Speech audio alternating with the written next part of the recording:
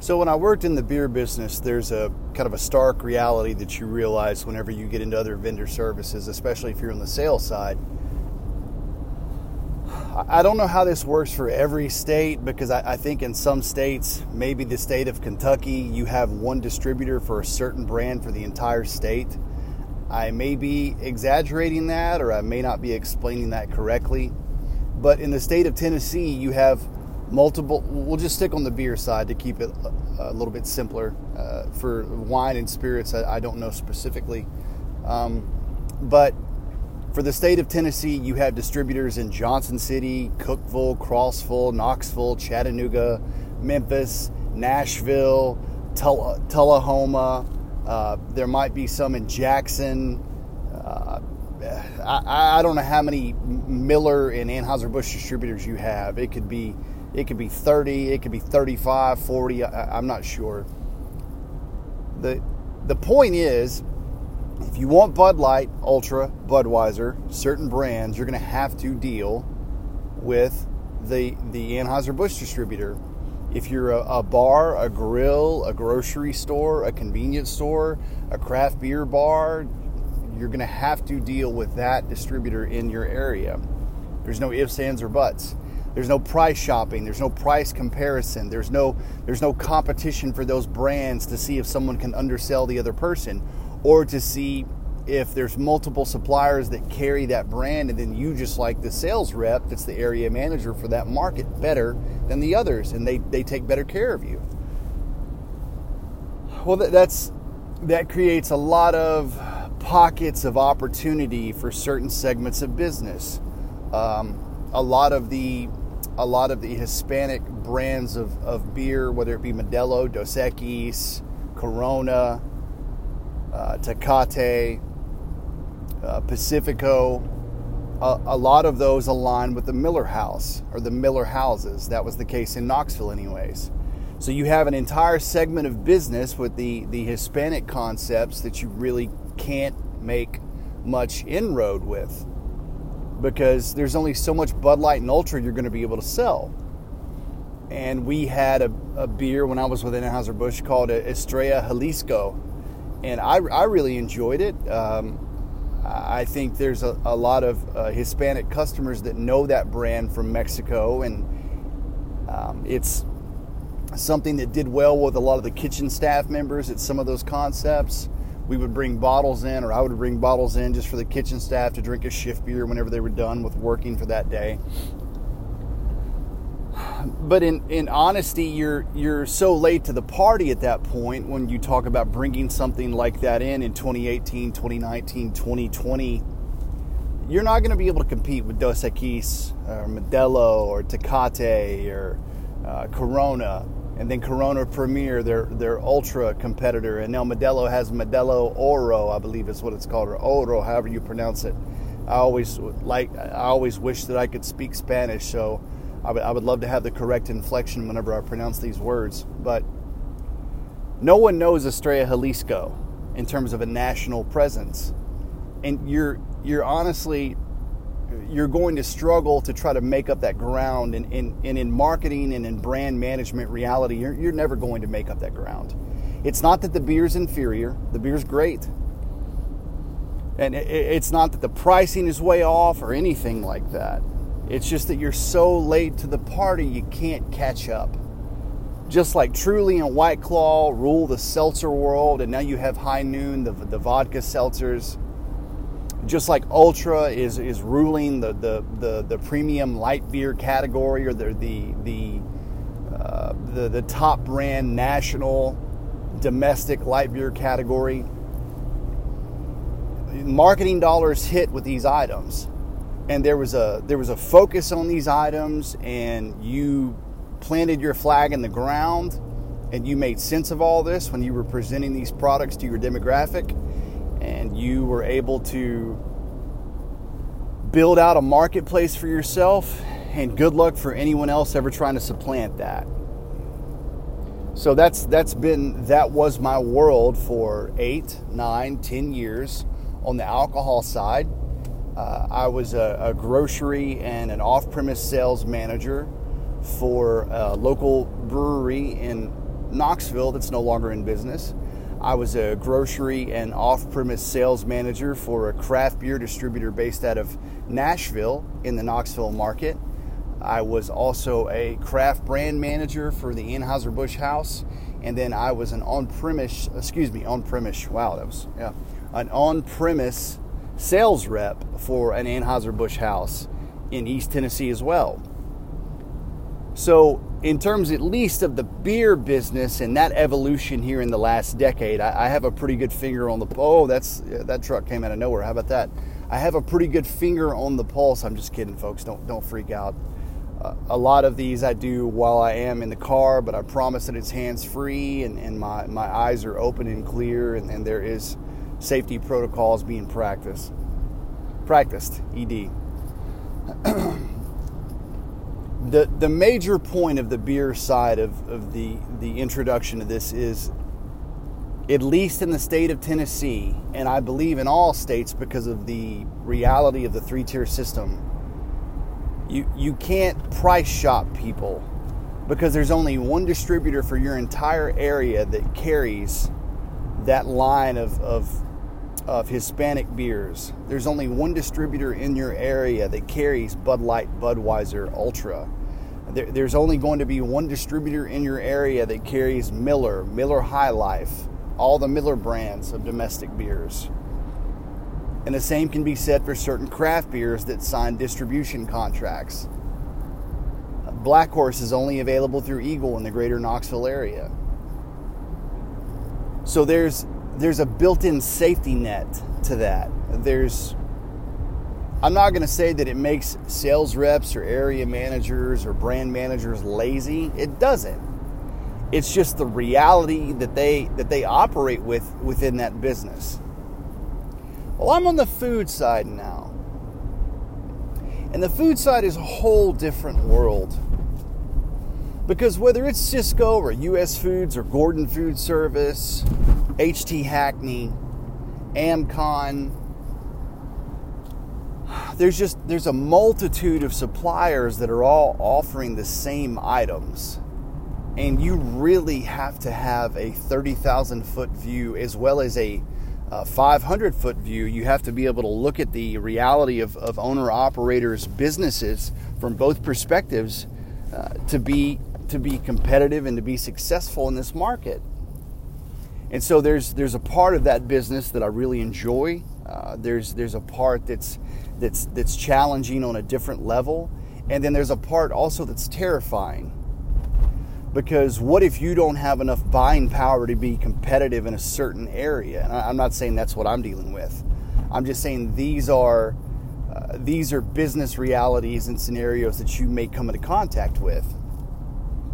You really have to know how to sincerely talk to people.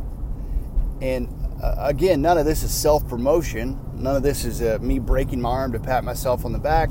I'm just saying, I've always found it interesting with Mike Rowe and Dirty Jobs or Dirty Work, whatever his show was called, and then the other shows that you see on TLC Discovery, how things are made, how manufacturing plants work.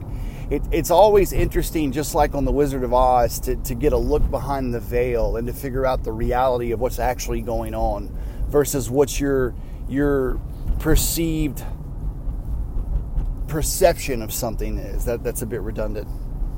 The reality of the thing that you think that it is versus what it actually is. There's usually a stark difference in those two worlds, is what I'm trying to say. I had some idea of what the food supplier side of this world was like before I came into it, and now the reality of it is something completely different. Not in a bad way, just very different. Just all very different.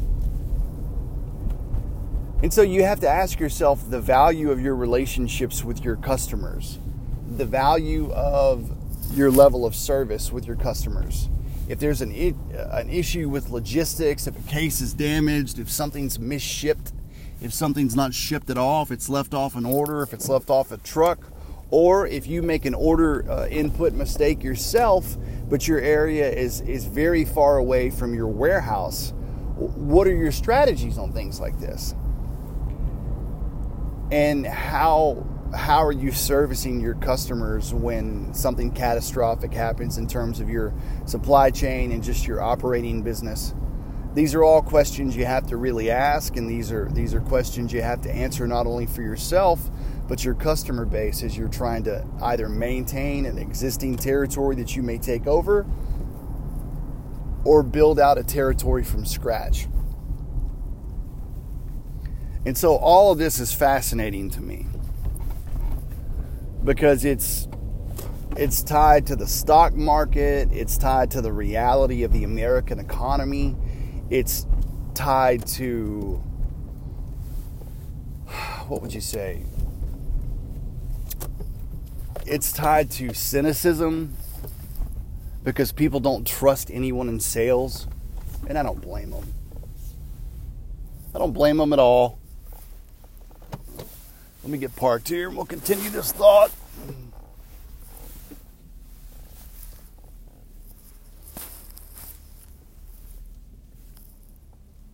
Radio silence, that's a no-no, isn't it?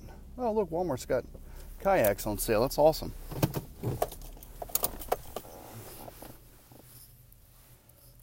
I don't know where this reality came from in the world that we live in now, and I'll finish up with this thought because it ties to the sales side of all this and just whatever it is you do for a living. I feel like everyone's world is so much busier than it's ever been before. A huge portion of that, unfortunately, is something that probably seems like a blessing to us a lot of times, but it's also a hindrance and a nightmare. It's technology. It's these smartphones, it's these laptops, it's these super high-powered computers and all of this other electronic and digital commodity and entity products that we deal with. Everyone's accessible 24 hours a day. Text message, email, phone call, social media. Everyone's life and their ability to separate work, church, state, work life, personal life, it's all gone out the window. We're all British, European, provincial ambassadors everywhere now. We're all doctors. We're all military generals.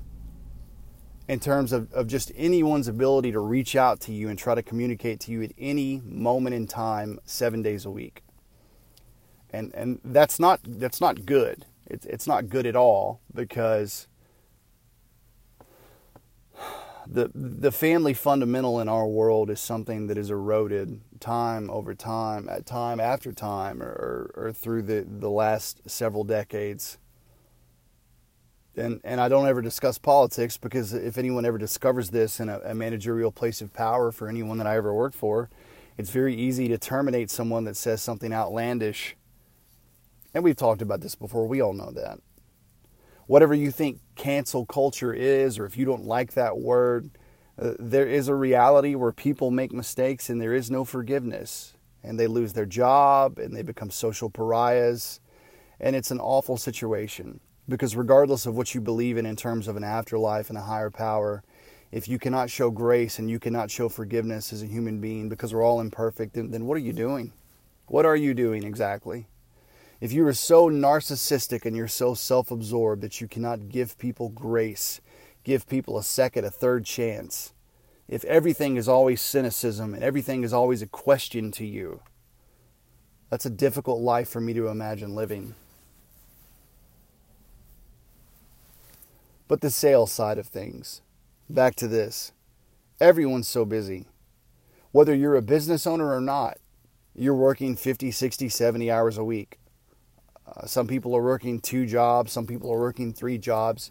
You're doing everything that you can to make enough money to pay your bills and to support your family to the best of your ability, and to hope at the end of those bill payment cycles throughout the month or throughout each paycheck cycle that you have money left over for savings or anything that you're hoping for.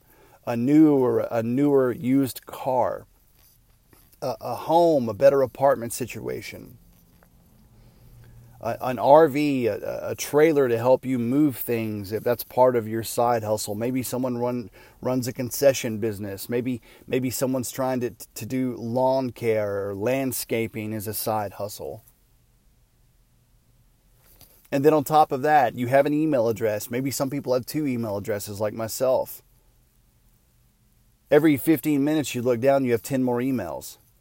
We don't know how these people get our information. We don't know how the spam callers get our personal number, but they have it. They have access to it, and they inundate your inbox and your telephone number constantly with an attempt at communication.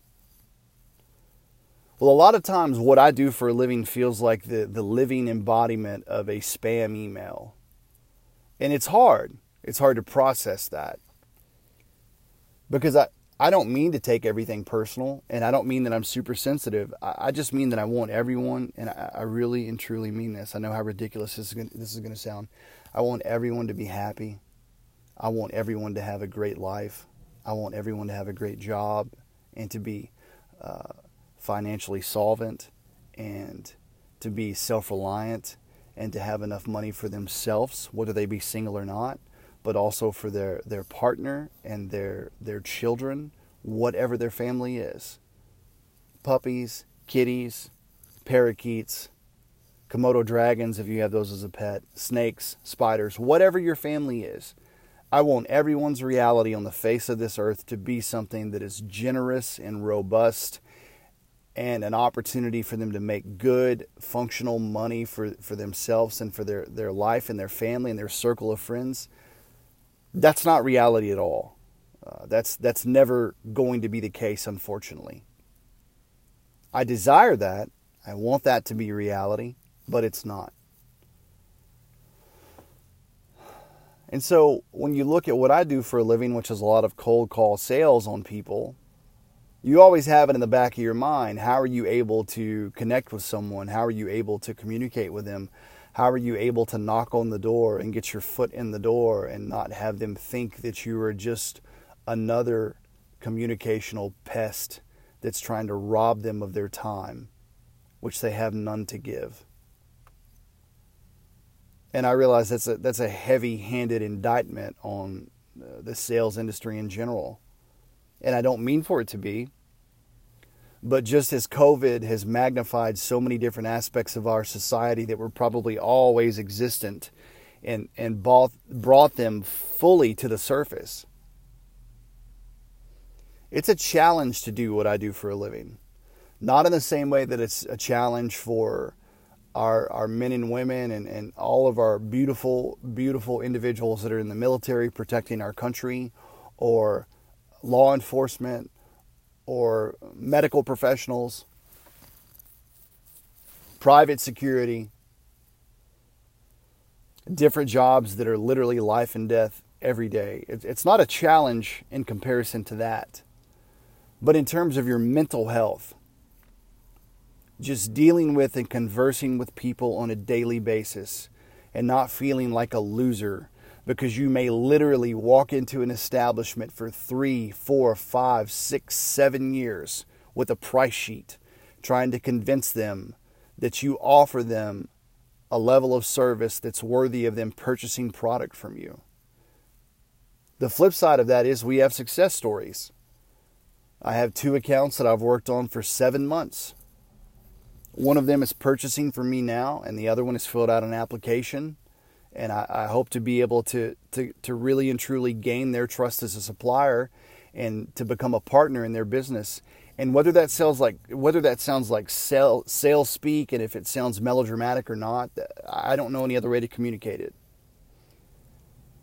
Owner-operators in bars and restaurants and food concepts don't have to buy from you. They can buy from any supplier they want to. So it really levels the playing field.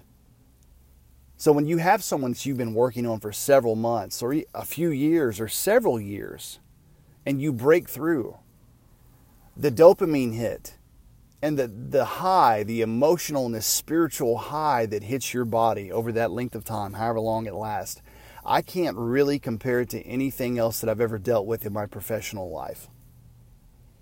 It is such a feeling of elation and accomplishment. And it just drives you. It's food for your soul to continue doing what you're doing.